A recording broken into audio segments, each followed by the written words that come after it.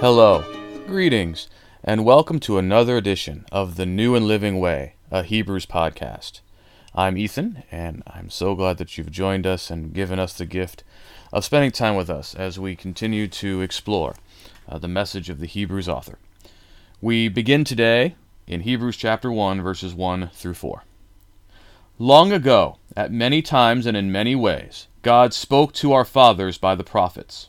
But in these last days he has spoken to us by his Son, whom he appointed the heir of all things, through whom also he created the world. He is the radiance of the glory of God and the exact imprint of his nature, and he upholds the universe by the word of his power. After making purification for sins, he sat down at the right hand of the Majesty on high, having become as much superior to the angels as the name he has inherited is much more excellent than theirs. Previously, we explored an introduction to Hebrews to try to understand how the Hebrews author and the Hebrews letter is very hard to totally contextualize because we know so little. The letter begins here. There is no recipient explicitly mentioned. The author does not explicitly identify himself. And even within this section, we have the challenge and the conundrum that's going to bedevil us throughout the entire letter. What we just read is one sentence. I know in the English Standard Version, as in most versions, it's broken up into different sentences, and that's because English cannot handle this kind of sentence. It is saturated with allusions and references that a person very familiar with the world of Judaism, Second Temple Judaism, would pick up upon very quickly. God speaking to our fathers by the prophets, through whom he created the world, the radiance of the glory of God, the making purification for sins. He sat down at the right hand of the Majesty on high. Even the idea that God created the world through him, appealing to the idea of the wisdom in Proverbs and other places. So all of these things we're going to see have a lot of resonance if you understand the Hebrew Bible. And yet it is written in elegant, concise, powerfully rhetorical Greek. This is often called the exordium, which is a really fancy term for an introduction to a treatise. And the reason why that word exordium is used, it's a technical term coming from the world of rhetoric, as is handed down from Aristotle and others in the Greek world. And so that's the challenge and the conundrum that we have here, is that we have a Jewish Christian author writing a message, preaching a sermon that is full of substance that relates to the Hebrew Bible and the position that a Jewish Christian would be in, but also written in elegant, amazing Greek. To compare, for instance, Romans 1 through 5 is another Greek sentence that Paul wrote. And then this is not trying to say that Paul is somehow not good or somehow inferior. He is an apostle. He is inspired by God to write. A powerful message there in the first few verses of Romans, but we can see the difference in style, where even in that section in Romans, we can see that Paul meanders a little bit, as is his pattern, as is his wont, whereas the Hebrews author is just so tight here, and substantively just deep. We're going to spend all of our time today unpacking what he has to say here, and even then, we're probably not going to exhaust it all. And you can even just hear it. I'm going to read the first verse in Greek, and you're not going to perhaps understand the Greek, but just hear it. Polumeros kai polutropos palai hotheos lalesas tois patrasen and tois prophetais.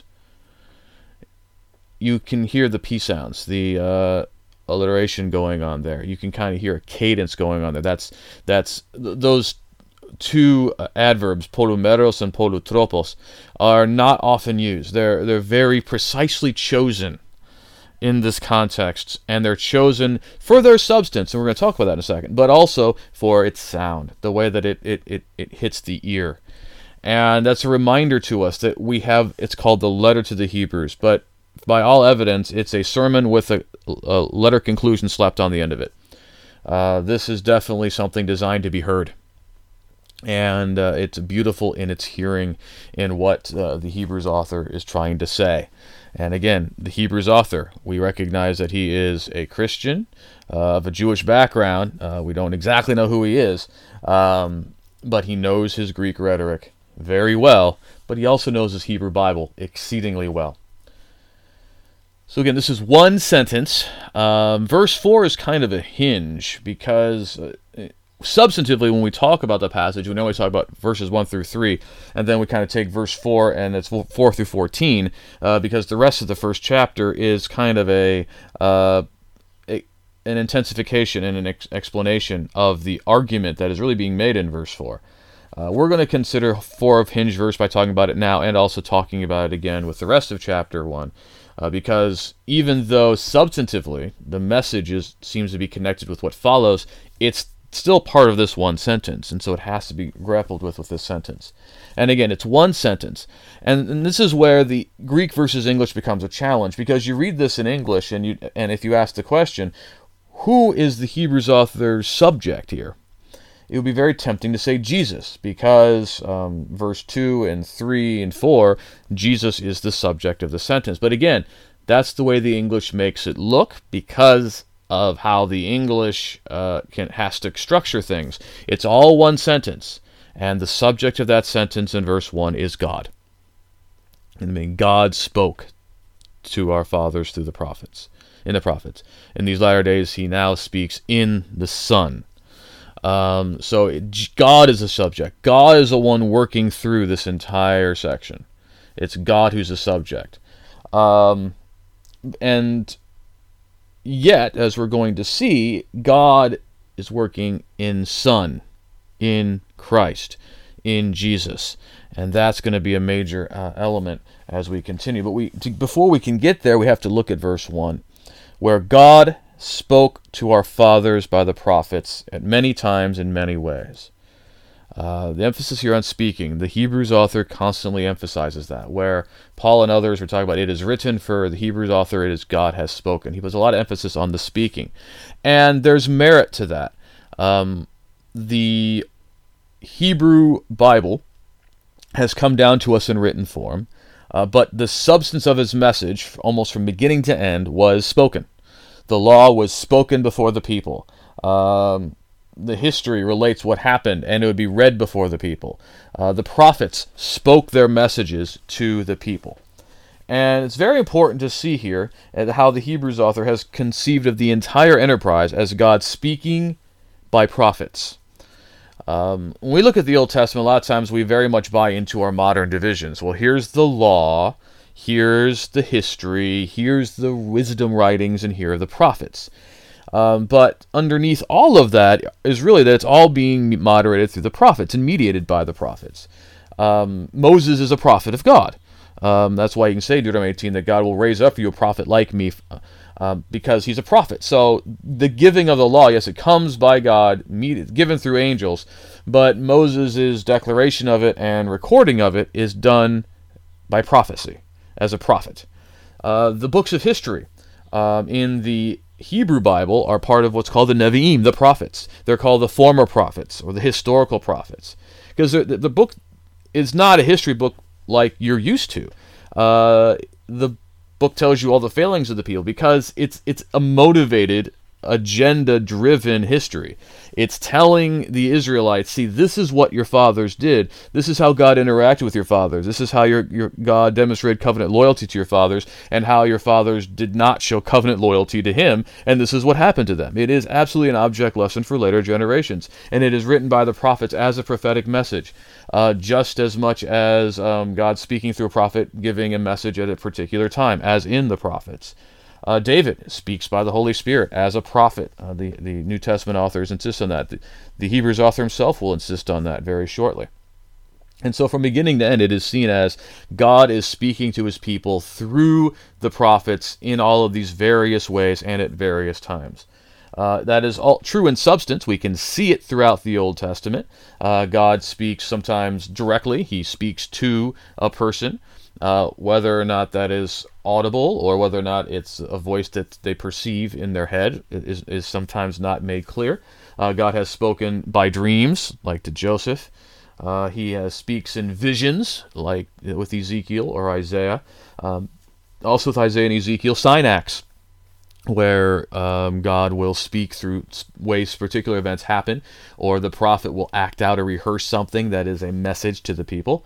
So God does absolutely communicate in various ways, including through people you think would be his opponents. In Chronicles, the chronicler relates that it is Pharaoh Necho who speaks the word of Yahweh to Josiah, saying, "Why are you in my way?"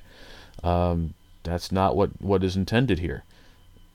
Definitely not somebody you would expect to be speaking the word of God, right?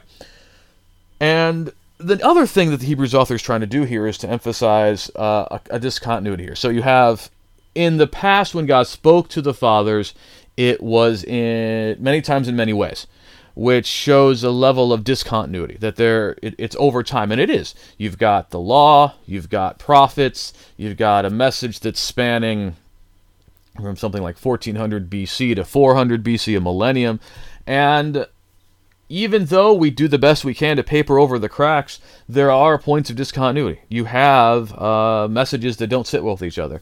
You've got prophets saying, "Hey, God did not tell you to sacrifice in the wilderness, or you did not sacrifice in the wilderness." And many times where I hate your feasts, I hate your sacrifices. I desire mercy, not sacrifice. And then of course you have Leviticus, which talks about all the sacrifices that ought to be offered and how. And we can maybe make some arguments to try to harmonize all of those, but there's still a gap. And there's other aspects in which in the story there's gaps. And that's the Hebrews author says, yes, there are gaps. That this is part of the way that was made known and revealed. There were these challenges here. But now, in the latter days, he has spoken in Son. There's no article there in his Greek. It is in the Son, and the Hebrews author would try to deny that. But it's in Son, and we really need to make much of that preposition in. This is kind of like where Paul is actually, with everything being in Christ. To be very clear, nothing we have heard about Jesus has come to us directly from Jesus. Anything that you hear, well, Jesus said, "I am the way, the truth, and life." Or Jesus said, "If anyone would follow me, he must take up his cross." Well, sure, I'm not going to deny Jesus said that, but you haven't heard that directly from Jesus. You've heard that Jesus said that according to what Matthew has written or John has written. And so Jesus didn't leave us any direct recollections. We don't have anything written by Jesus. Everything we know about Jesus is mediated through the apostles. In fact, the Hebrews author will make much of that in verse 3 of chapter 2, that the message was declared at first by the Lord, and it was attested to us by those who heard, while God also bore witness by signs and wonders and various miracles and by gifts of the Holy Spirit distributed according to his will. And why that's important is that God has spoken in the Son, and he has spoken in the Son by those whom have been empowered in the Son to provide that testimony, aka the apostles and their associates, whose record of that we now have in the New Testament. So that's very important, that the New Testament is the testimony of the apostles and their associates of how God has spoken to us in the Son. And that is the way the authority works. The authority is not in the text because it's the text. The authority is in God, given to Jesus, who gave it to the apostles to establish these things.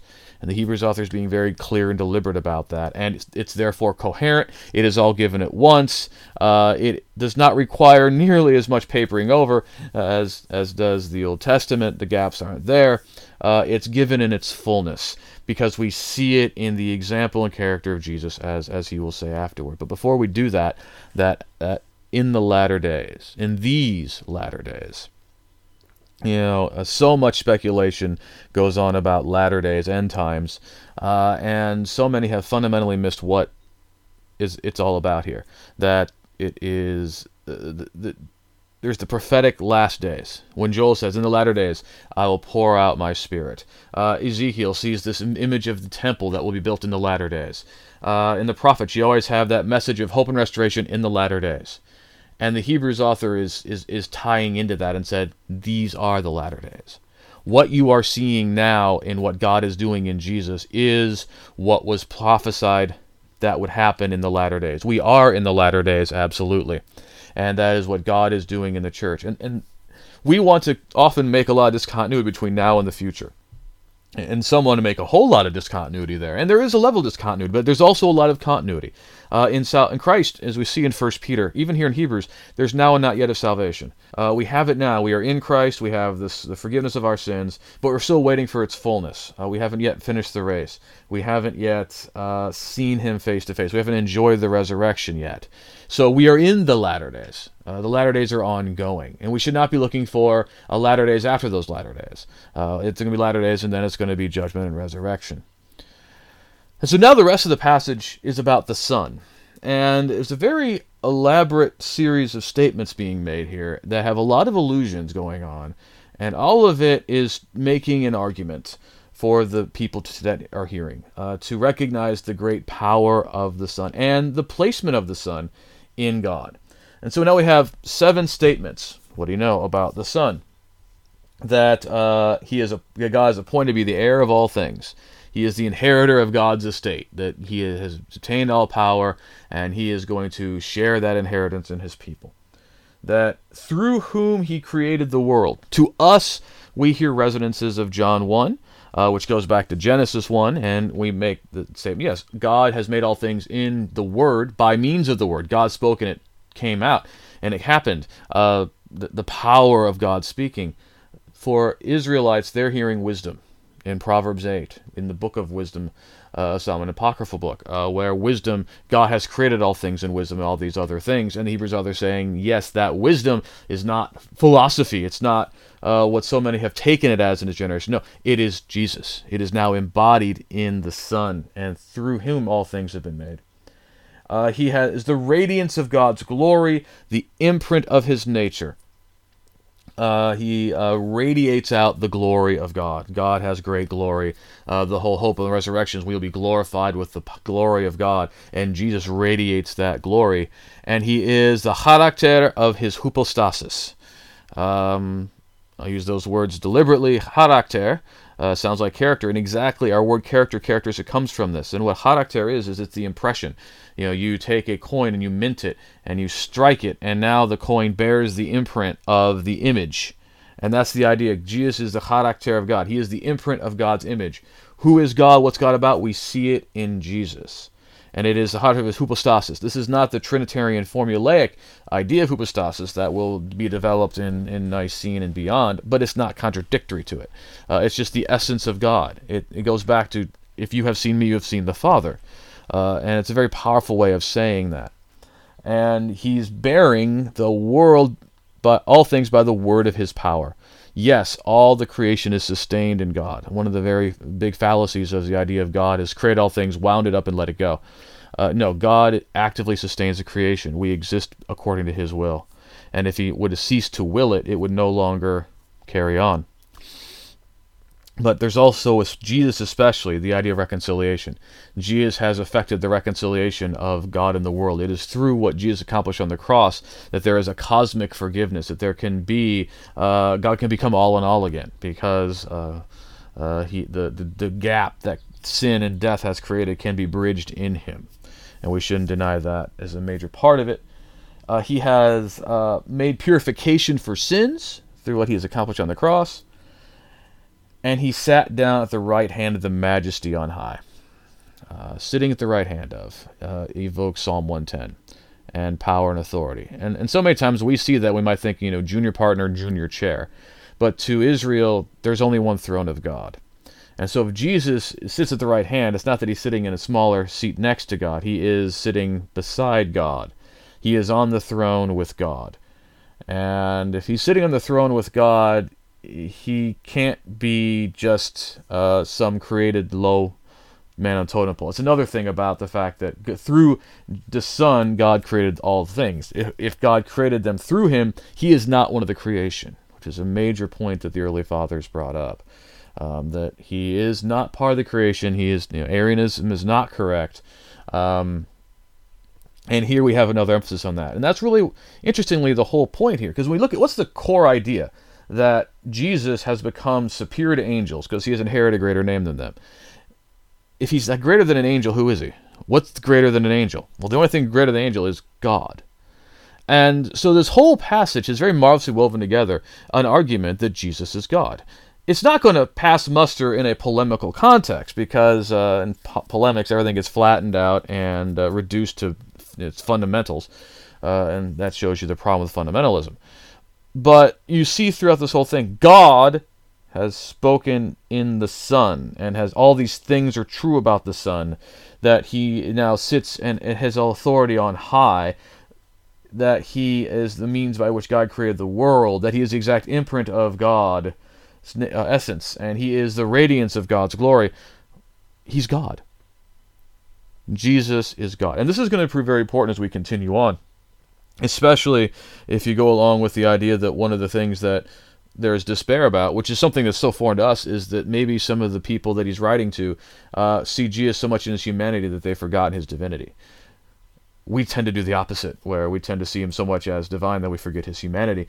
But if if that table is turned, you can really see the power of this argument. And it's going to be a hard one for Jewish Christians, since, in Judaism, God is one. And one of the biggest stumbling blocks to Jewish people believing Jesus is the Christ is this idea that Jesus is God. No, only God is God. Well, the Hebrews author is making an argument very much saturated in the terminology of the Hebrew Bible to show that, in fact, the Son is God as God is God, and how that's possible. And again, so glad that you've joined us. We look forward next time to, again, picking up with verse 4 and intensifying verse 4 a little bit as we see the argument the Hebrews author is going to make for the rest of the chapter. May God bless and keep you until we're able to meet again, and have a great day.